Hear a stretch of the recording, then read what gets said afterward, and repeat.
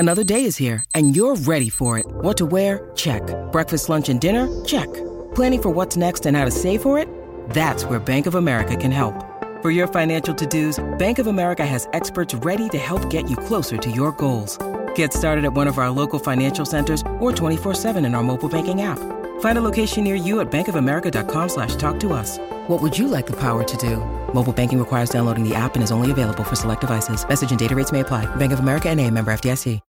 When you need mealtime inspiration, it's worth shopping Kroger, where you'll find over 30,000 mouth-watering choices that excite your inner foodie. And no matter what tasty choice you make, you'll enjoy our everyday low prices, plus extra ways to save, like digital coupons worth over $600 each week. You can also save up to $1 off per gallon at the pump with fuel points. More savings and more inspiring flavors make shopping Kroger worth it every time. Kroger, fresh for everyone. Fuel restrictions apply. Coming in, we've got the Aussie Open at the Australian coming up. Starts tomorrow. It's such a great event. It's a great golf course as well. And right now, it's great to have English professional Eddie Pepperell, former number 32 in the world, as our special guest. G'day, Ed. Good afternoon. How are you? Really well. How are you? How are you finding Australia? How are you finding the Australian golf course? I'm enjoying my time. I've not been in Sydney very long, but from what I've seen, it's obviously a great place and right up my street, I think, given the amount of good food and wine and coffee on offer.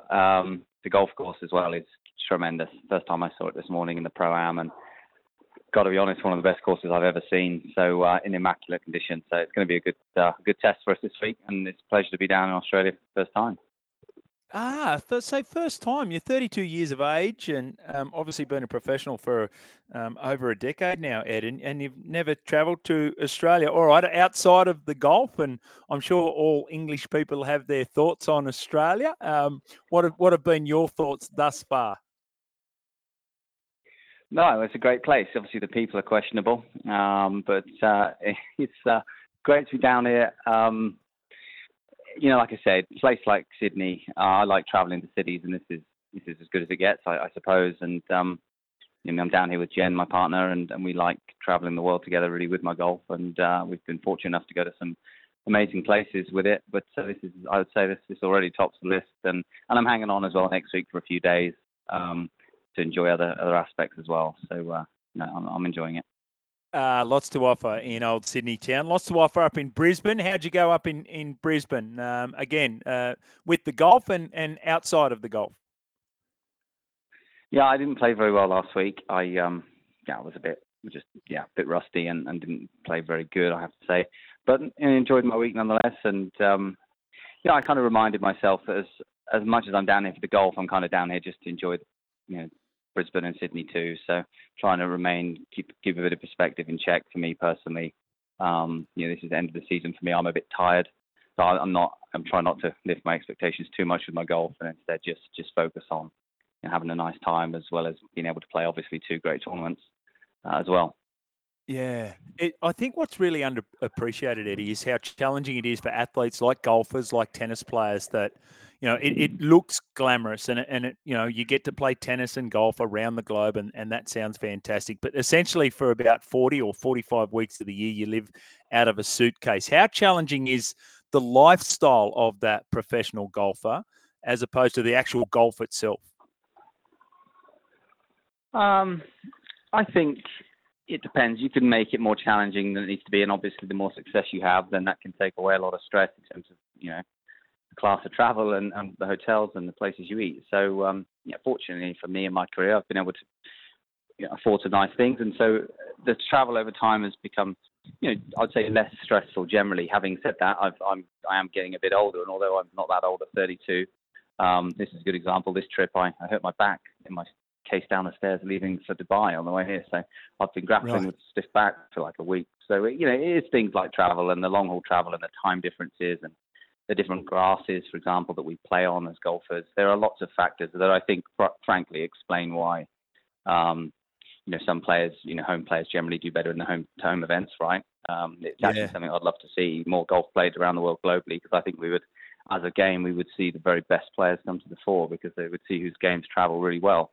Historically speaking, mine's travelled terribly, so I might be out of a job, but I'd enjoy it. I'd enjoy seeing it nonetheless.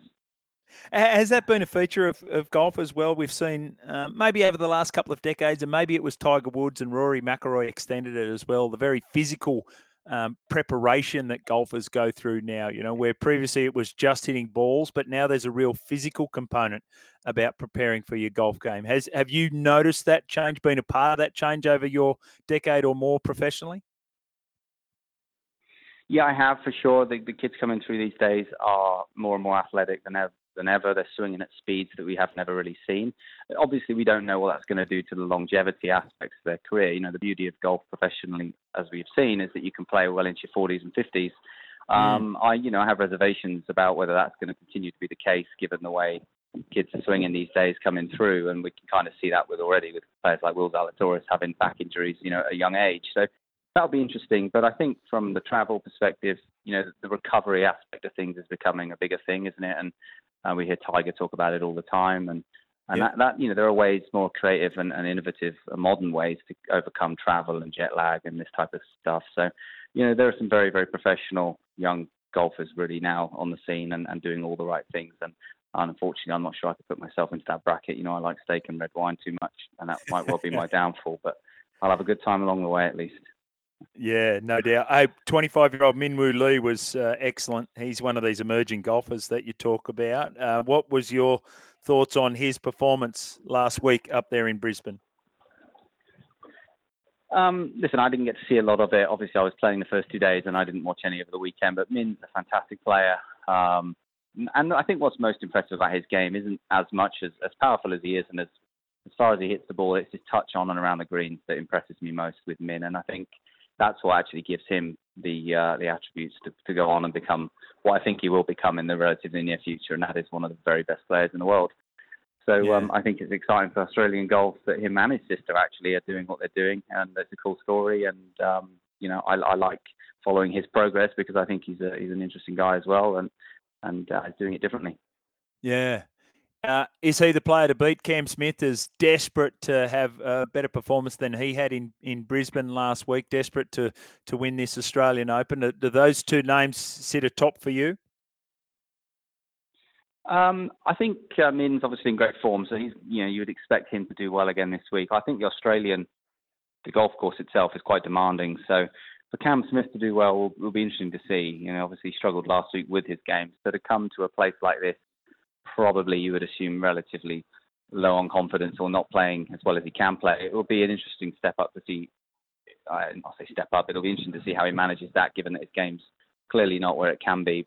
That being said, he is obviously a brilliant player, so you wouldn't be surprised. But this is a pretty demanding golf course, I think, especially if the wind blows. So you're going to see guys like Min and Adam Scott and Cameron Davis and quite possibly Cameron Smith as well up the top of the leaderboard. It wouldn't surprise me at all to see that. Yeah. We were talking earlier on the program, and it came around Max Verstappen and what he was doing, and whether he didn't turn up for the dinner and he didn't play for the dinner the year before with all these F1 contemporaries. And we talked about the relationship that people like drivers and tennis players and indeed golfers have with your fellow professionals. So how would you describe it, Eddie? Do you go out of way to be friendly? Do you care what they think of you? Is it really an isolation thing when it comes to touring the world and playing in golf tournaments? I think being a professional golfer, it's quite a solitary sport anyway. So by the time you get out here, you're used to being on your own. So that's not a huge issue, I don't think, for most guys. That being said, there's obviously a spectrum within that too. So some players like to socialise more than others. I'm fairly comfortable doing both. I feel like I've always gotten on well with everybody. Apart from maybe Lee Westwood on the last couple of years on social media, but in person I get on well with everyone for sure, and it's good to do a mix of both really. So yeah, and just I wasn't really going to reference that, but Richard Bland came out with something, and you chipped him on social media. But we've talked a lot, and we haven't seen much action around the coming together of the PGA and the DP World Tour and what's happening with Live Golf. Do you see what's happening in the future? I think they've got till December 31 that they can actually work it out and put some framework in place, and then the sport can move forward. I think that's certainly what all parties are looking to do, I guess. How workable it is where the big question mark remains, and coming up with a solution that ultimately serves everyone's interest is just going to be very, very difficult, I think, and that was maybe always going to be the sticking point. You know, professional golf before Liv was having a hard time to some degree, incorporating it within two major tours. So to chuck a third in there is, it's going to be difficult with all the demands and the commercial demands, especially on the players' shoulders these days. And also you've got huge time constraints on somebody like Rory McIlroy or John Rahm's shoulders. They're not going to go out and start playing 35 weeks a year. They're if anything, they're reducing their schedule. So, how workable it is, I'm certainly have my doubts, but obviously I do think there are intentions to come together, because I think we all agree that needs to happen, and there needs to be some clarity, and the uncertainty that's currently around is not good for the game. And I feel a little disillusioned with professional golf generally, with where it's at the moment and the direction it's heading in, personally, and I'm sure maybe some others do feel the same, even in spite of the fact that we've never played for more prize money. So, I think as a fan as well, you want to see the top guys come together more often, and we need to try and make that happen as a sport. But there's quite a lot of politics involved, obviously. Yeah. Hey, Eddie, great to spend some time with you, mate. You've been really candid in your answers around some situation, and we do appreciate that. Now, let's get some clarity over this. You said you like a wine and a steak. Have you got your dining destination sorted for tonight before you have your first round tomorrow? Do you know what I do? And I'm actually going to Rockpools tonight. So, yeah, I'm not sure I should say that online. They'll have all the fangirls there now, won't I, outside the restaurant, trying to have photos with me, throwing their bras at me. No, I've been recommended it, so I'm looking forward to it. I went to a lovely restaurant last night called Hubert's, and yeah, we're going to do some nice food and wine. But any suggestions, then be sure to tweet me, and I'll try and pick them up. That sounds good. Rockpool is magnificent, so enjoy that, Eddie. And apparently the girls lining up already. 4 deep is the word coming through there at Rockpool. Okay. Oh, well, brilliant. Jim won't be best pleased. Very good. Thanks, Ed. All the best for the tournament. Cheers. Thank you.